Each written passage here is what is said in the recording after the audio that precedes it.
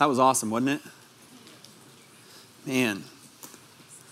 O wondrous day when I will see the face of him who ransomed me. I'll fall and worship at his feet and rise to reign eternally in a grace so glorious.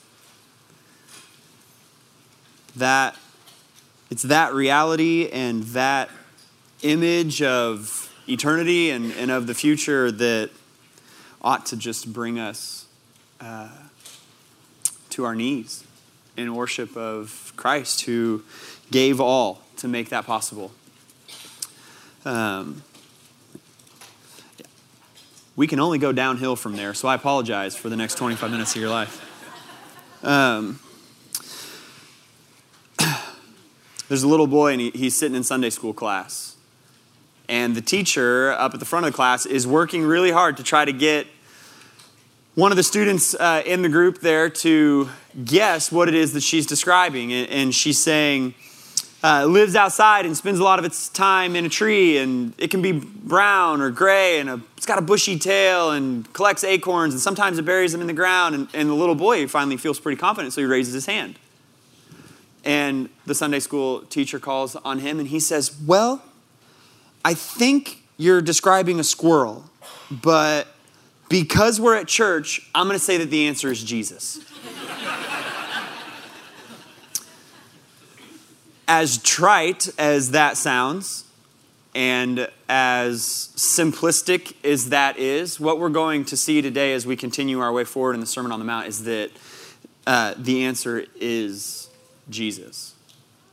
When I was in a youth pastor position at a previous church, every once in a while I'd have to fill in like on Sunday mornings and lead this group of like 8th grade boys. Their leader traveled a lot, and so when he was out of town, I would step in and kind of cover his group. And they had this thing that they loved to do where when you asked them a question, they just rattled off, every list of sins that they could in their 8th grade minds. Drugs, sex, money, rock and roll. And then the longer you stared at them, one boy would always say the same thing. He would say, but it's okay because Jesus. And then it was like, well, I guess the group's over because he's got it figured out. This morning we're going to see that the answer really is, it really is Jesus. And that's not just something that we give on Sunday mornings when we're at church, or something that we just say because we think that it sounds good or that it should just cover everything and there's no defense to it. It really is the answer. And we're going to see this in Matthew 5:17-20. So if you've got a Bible and you want to flip open to there, that's where we're going to be this morning. And this passage marks kind of the first shift in our series. We're kind of turning the first corner. I said that things are going to move in 4 chunks. And the first one we covered was Matthew 5, verses 1 through 16, where Jesus really clearly lays out what the heart of a disciple looks like, what their nature is. And he sits down on this mountain, which was really more of a hill, to teach, and his 12 disciples come to him, and there's this large crowd that would have been kind of in the peripheral, if you will, listening to what Jesus has to say, and he rolls through the Beatitudes, which describe the heart condition of a follower of Christ.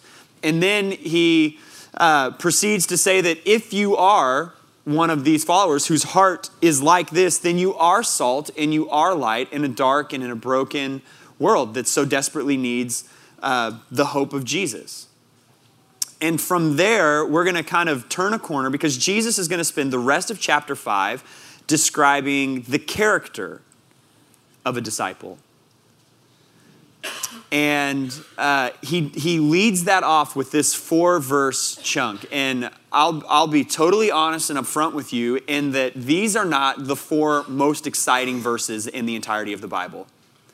They're just not. And the temptation would have been to have skipped them and moved on to the passages that come after this. But we can't, because everything that comes after this in chapter 5, in this section of the Sermon on the Mount, flows out of these 4 verses. We cannot hope to rightly or correctly understand the rest of chapter 5 if we don't have a good grasp on this 4-verse section.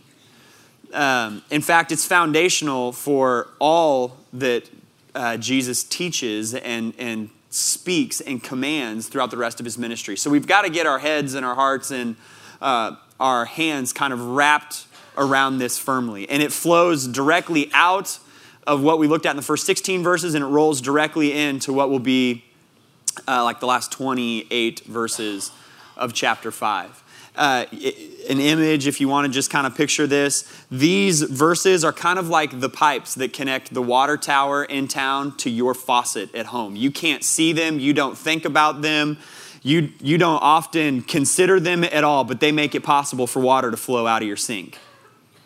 They're necessary and indispensable, and we've got to know them and understand them, so we're going to dive into them this morning. Here it is. I'm going to start in Matthew 5, verse 17. Do not think that I have come to abolish the law or the prophets. I have not come to abolish them, but to fulfill them. For truly I say to you, until heaven and earth pass away, not an iota, not a dot will pass from the law until all is accomplished. Therefore, whoever relaxes one of the least of these commandments and teaches others to do the same will be called least in the kingdom of heaven. But whoever does them and teaches them will be called great in the kingdom of heaven. For I tell you, unless your righteousness exceeds that of the scribes and Pharisees, you will never enter the kingdom of heaven. We're going to look at 3 issues that bubble to the surface out of this passage. And there are 3 things that are still incredibly pertinent to the church today.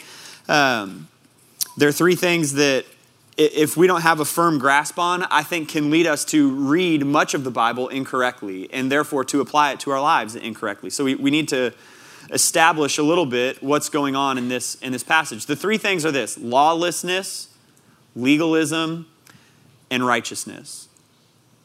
We're going to start by looking at lawlessness. And there's a big kind of fancy theological term that describes this in today's world, and it is called, the word is antinomianism. I elected to use the word lawlessness because antinomianism is hard to say repeatedly, but lawlessness is not much easier. Antinomianism literally means opponent of the law. Opponent, antinomia, or noma, the law. Opponent of the law. Lawlessness is this false belief that followers of Jesus can live however they want.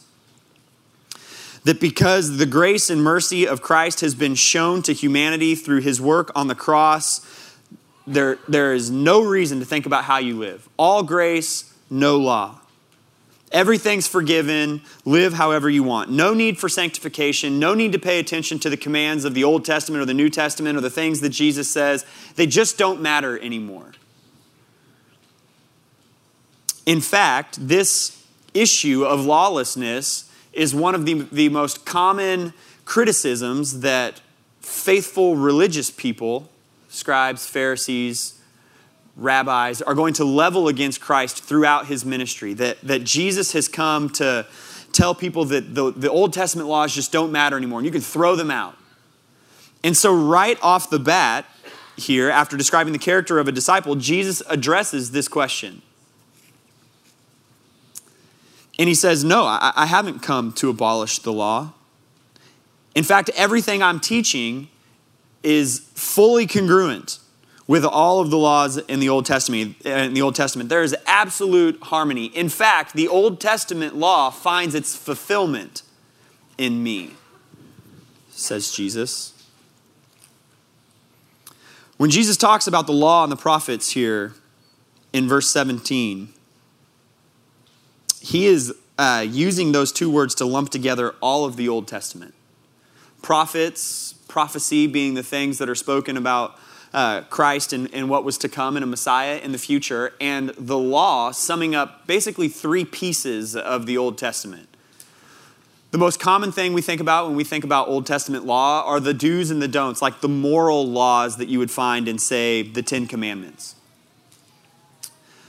That's just one component, though, because there's also a lengthy chunk of the Old Testament that's what's called the judicial law, which basically regulated how it was that Israelite people, Jewish people, were supposed to live in relation to one another. For instance, if your neighbor's goat wanders onto your property and falls in a hole, what are you supposed to do? There's a law for that. You can read about it in Leviticus. It's thrilling and easily applicable to us today. That's the judicial law. And then the last is the ceremonial law, which was everything that had to do with the temple and sacrifices and the rituals that were concerned with holiness and what was needed to make restitution for the sin that you had committed. Moral law, judicial law, ceremonial law. When Jesus is speaking about the law and the prophets, he's lumping all of those things together to talk about the Old Testament as a whole. And he says, I have come to fulfill that. It's really important to note that when Jesus is born and he becomes humanity and he puts on flesh and he steps out of heaven and he's born in the manger, that he's subjecting himself to the law like any other human being. Last night I was watching the University of Kansas, University of Kentucky basketball game. And they did this halftime ceremony because some wealthy individual within the University of Kansas community had purchased the original written rules to basketball. And he was bringing them back to the university to like their rightful place, you know? And I kept thinking that James Naismith is a lot like Jesus. Kind of, in that, minus the Kansas part. But I'm really sorry if you're a Kansas fan. I told myself I wasn't going to do that. But if James Naismith had not just written the rules to basketball, but had actually laced up his shoes and stepped out onto the court to play, he would have been subject to the very rules that he had written. Just because he's the creator doesn't mean that he could step onto the court and then not follow what he had put in place that was supposed to govern the game of basketball. The same is true when Jesus steps out of heaven. When he becomes human and he puts on flesh, he has become subject to the very laws that as part of the Godhead he instituted for the Israelite people. When he is human, he must follow them. And to go one step further, if in fact he's going to fulfill them, like he says, I have not come to abolish the law, but to fulfill it, then he's not only got to follow them, he's got to follow them perfectly. It's incumbent upon him to do that. In fact, had he not followed them perfectly, moral, judicial, ceremonial, his work on the cross would be meaningless for us today. It would be meaningless.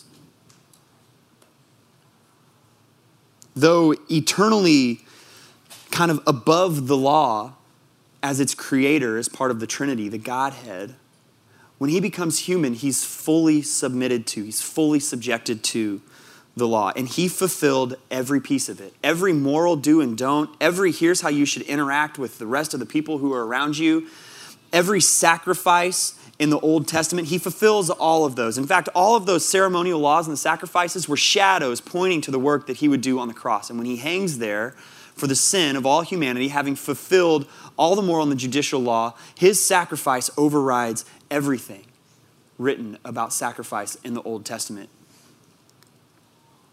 And he says that there's not one iota, not one dot, not the smallest stroke or the smallest letter is going to disappear or pass away from the law until everything has been accomplished. And that's an interesting statement, because what happens when everything has been accomplished? At this point in Jesus' life, he's been born and he's just getting started in his ministry, but the circumstances surrounding his birth fulfilled a whole lot of prophecy in the Old Testament. The circumstances surrounding his death are going to fulfill a whole lot of prophecy from the Old Testament. And when he returns, he's going to have finished fulfilling all the prophecy about him. And he is going to eternally do away with sin and Satan and the power of darkness and evil in the world. And at that point, there will be no more need for the law, because we will exist eternally in a sinless place with a holy and a righteous God. And it will pass away at that point, but it will have been entirely fulfilled.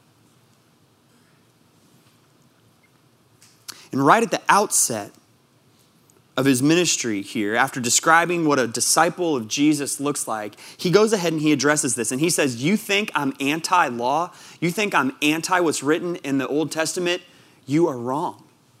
I am the pinnacle and the consummation of everything that the Old Testament was about. It all points to me. It all finds its fulfillment in me. The answer to lawlessness is Jesus. lawlessness today takes a particular form. It takes this image of someone who has placed their faith in Jesus and yet thinks, I don't even need to try to live up to the commands of Christ. He died on the cross for me. My sin has been forgiven. I can live however I want. And I want to make sure that we keep these things straight, because when you put your faith in Jesus, all of your sins in the past and all of your sins in the future are absolutely forgiven. But that does not give you the license to just sin freely. That's not how that works. Think back to the Beatitudes. A person who hungers and thirsts for righteousness will be fulfilled thanks to the work of Jesus on their behalf. And his righteousness becomes yours. Do you remember what came after that? That you are merciful because you've experienced mercy. If you've truly experienced the mercy of Christ on your behalf, you cannot possibly allow yourself to just sin freely, kind of willy-nilly for the rest of your life as if God does not care. The answer to lawlessness is found in the righteousness of Jesus. It's been fulfilled by him.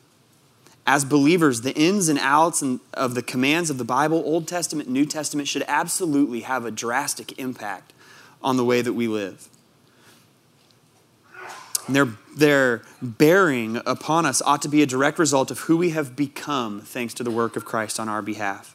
And so you sit there this morning and maybe you've been here over the last 3 weeks and you're thinking to yourself, Tim, you've told us repeatedly that the Sermon on the Mount isn't this law to be followed, it's a character to be developed, and now I feel like you're misleading us. Hang on to that thought. We're going to get there in a minute. The next thing that Jesus addresses is legalism. Legalism would be the opposite of lawlessness. Legalism is the belief that you can obey your way into heaven. And in order to make this point, Jesus describes scribes and Pharisees. So we need to kind of understand who they are. The scribes were professional students of the law being the Old Testament. They gave all their time to studying and interpreting and teaching about what the law says. A Pharisee was a professional follower of the law. They gave all of their lives to just following the ins and outs of what the Old Testament says. In fact, there are 635 Old Testament laws. The easiest way to kind of think about a Pharisee is to think about a target. Picture a target in your head. Concentric circles working their way outward. Smallest one in the middle is the bullseye. A Pharisee would put the 635 commands of the Old Testament in the bullseye. And what they did was that they built thousands of laws around it to kind of buffer themselves from ever getting into there and breaking one of those commandments. Unfortunately, what happened is that they entirely missed the heart of the law by trying to so meticulously uphold the letter of the law. I'll give you an example because that's kind of abstract. And this example involves two children, one named Tim and one named Sarah, which happens to be my sister and I's name. Every other night, or every other time the dishwasher runs, Tim and Sarah switch off unloading the dishwasher. Sarah is a good child. And she doesn't so much mind unloading the dishwasher. Tim feels differently. When it's Tim's turn to unload the dishwasher, he technically unloads the dishwasher, as in everything gets out of it. There's no guarantee that it all ends up in the right spot. There's certainly no guarantee that any dirty dishes get put into the dishwasher, and you better believe that nothing that might have been like sitting in the sink also clean is not going to get put away. The little silverware holder thing might be left on the counter because you didn't tell me to put anything back in the dishwasher. You just told me to unload it. The next night, or a couple nights later, Sarah's turn to unload the dishwasher. And she not only gets everything out of the dishwasher, but it's all stacked very neatly in the cabinets. And the little tines on the forks are lined up perfectly with the little forks here and the big forks here. And all the spoons are stacked nicely. And if there were dishes in the dishwasher that were dirty, they went back, or dishes in the sink, they went back into the dishwasher. And if there was something that had been cleaned in the sink and needed to be dried and put away, she did that. And she probably left a love note for her parents at the same time. Pharisees are a whole lot like Tim. Yes, you accomplished the letter of the law, but you completely missed the heart of the Father.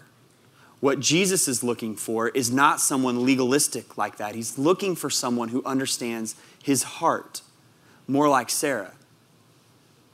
Someone who understands that when mom and dad say unload the dishwasher, they're talking about something more than just the nuts and bolts of getting everything out of there. Legalism says, I can accomplish the letter of the law and therefore save myself. Jesus says, that's not what the law was ever intended for. So what you ended up with this, the scribes and the Pharisees were these individuals who looked really, really good on the outside, but inside were totally dead. They were concerned about the external components of obeying the Old Testament law, but they totally missed any sort of heart connection to what the Lord might actually want from them in that process. Whereas Jesus makes it clear that God is concerned with the heart. Pharisees, someone wrapped up in legalism, is only concerned about the exterior. Listen to how Jesus would describe the Pharisees and scribes later in his ministry. He says this, "Woe to you, scribes and Pharisees, you hypocrites! For you clean the outside of the cup and the plate, but inside they are full of greed and self-indulgence. You blind Pharisee, first clean the inside of the cup and the plate, that the outside may also be clean. Woe to you, scribes and Pharisees, you hypocrites, for you are like whitewashed tombs, which outwardly appear beautiful, but within are full of dead people's bones and all uncleanness. So you also outwardly appear righteous to others, but within you are full of hypocrisy and lawlessness." The scribes and the Pharisees, someone wrapped up in legalism, is the opposite of the Beatitudes. The Beatitudes are after someone who is poor in spirit, who mourns over their sin, who hungers and thirsts for righteousness. Someone wrapped up in legalism is proud of their ability to accomplish the law. They think they can stand confidently before the Lord instead of understanding that they are spiritually bankrupt before Him. They would want to celebrate their triumphs in righteous and holy living instead of mourning over the reality of their sin. God wants people who are the opposite, who are poor in spirit, and who are meek, and who hunger and thirst for righteousness. The reality, according to Jesus, is that the law was not given in order to save people. The law was given in order to point to our need to be saved. The law was not given in order to save, but to show our need to be saved. The scribes and Pharisees tried to take the law and make it accomplish a task it was never intended to accomplish. It cannot do that because you cannot save it perfectly. What you're going to see in the next 28 verses of Matthew chapter 5 are a list of things: anger, murder, lust, and adultery, keeping your word and being honest, seeking retaliation from someone. And by the end of that, you ought to have a really good idea that you cannot accomplish that on your own. You cannot live up to it perfectly. And it should force you back to the Beatitudes. That's what the rest of chapter 5 should be doing in our hearts. And Jesus says, your righteousness has got to exceed that of the scribes and Pharisees because the heart of the Father is greater than the letter of the law. In all of their knowledge about the Old Testament and its laws, the scribes and the Pharisees completely missed the point because it was never supposed to find its fulfillment in a human being. It was supposed to find its fulfillment in Jesus and in Jesus alone. As with lawlessness, the answer to legalism is Jesus. The answer is Jesus. Legalism today casts a heavy weight on someone. The idea that maybe you've put your faith in Christ, but you think you've got to obey Him perfectly in order for Him to love you, or you think you've got to accomplish certain things in order to actually be saved, that can lead to incredible feelings of guilt and shame anytime you fail to live up to one of those laws. It can also do the opposite.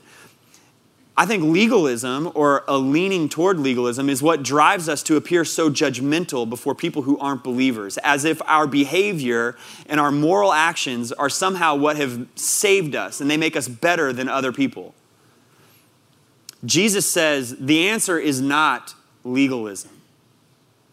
The answer is not following all of these laws and so therefore saving yourself. That's not how it works. In fact, your righteousness ought to exceed that of the scribes and the Pharisees. For the 12 disciples sitting around Jesus when he says that, it would have been a shocking statement because no one was more holy than a scribe or a Pharisee. They knew the law better than anyone else and they kept it better than anyone else. So Jesus, how can you tell me that my righteousness should surpass that, should be greater than that? You see, righteousness is a matter of heaven and hell. In order to arrive at that moment that song talks about, a wondrous day when I shall see the face of him who ransomed me, I'll fall and worship at his feet and rise to reign eternally. That is a matter of righteousness. And you're either going to stand in that moment righteous and clean before the Father and fall and worship at your feet and rise to reign eternally, or you're going to stand there unrighteous. And it's got nothing to do with your behavior and everything to do with Jesus. That he has done that on your behalf. That he didn't abolish the law and the prophets. He perfectly fulfilled them. And then he went to the cross and he died the death that we deserve to die. And he raised victoriously 3 days later so that if anybody puts their faith in him, they're no longer bound to the impossible standard of achieving the law in and of themselves, but instead they look to Christ and his righteousness is given to them. You see, Jesus says here that he demands a radical righteousness. Following Jesus demands something categorically different than what any scribe or Pharisee could have ever achieved. It's not just being greater than them or better than them at following the law. It's something totally different. It's something that relies on Jesus. Martin Luther, in his commentary on Matthew, says this: the sanctified living of a follower of Jesus ought to put to shame the holy striving of an Old Testament Pharisee. We should be radically righteous. And the only way to do that is through what? The answer is Jesus. The answer to lawlessness is Jesus. The answer to legalism is Jesus. The answer to radical righteousness is Jesus. David Platt says it this way: what Jesus demands is not more righteous deeds by human effort, but more righteous hearts thanks to divine grace. We don't throw out the Old Testament or the New Testament or any piece of the law. Jesus didn't do that, and we should not do it either. But we understand that he has come to fulfill those.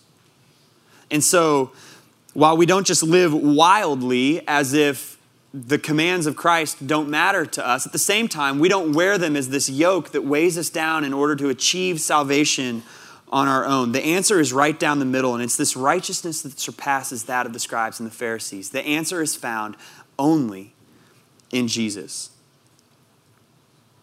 He fulfilled the law, and he saved us by grace, and he has drawn us into the heart of the Father. We need to hold up the mirror here, so to speak, like we've been doing throughout this series. And we're going to need to keep it up throughout the rest of chapter 5. When you look into that mirror, what you ought to see is a heart that can humbly and honestly say, my hope is built on nothing less than Jesus' blood and righteousness. What you ought to see is an image of a heart and life that looks increasingly like Jesus because you've been drawn into the heart of the Father. You can be sure of two things when you see the coming commands through the rest of chapter 5. The first is that none of them come out of anything other than the character of God and the work of Jesus on the Christ. God doesn't just tell us to do things arbitrarily. They're drawn directly out of who he is and what he's done on our behalf. The second thing that you can guarantee is that obedience to those isn't something that you should have to achieve. It should be a byproduct of who you are. Our being affects our doing. And this passage, this 4-verse chunk, is the pipe that connects those two things. It connects the character of the person in the Beatitudes to the actions of a person in the rest of chapter 5. Everything that comes in this section of the Sermon on the Mount is tied to those two truths. The radical righteousness that Christ is talking about is only possible because he's done the fulfilling work and he's drawing his followers into the heart of the Father.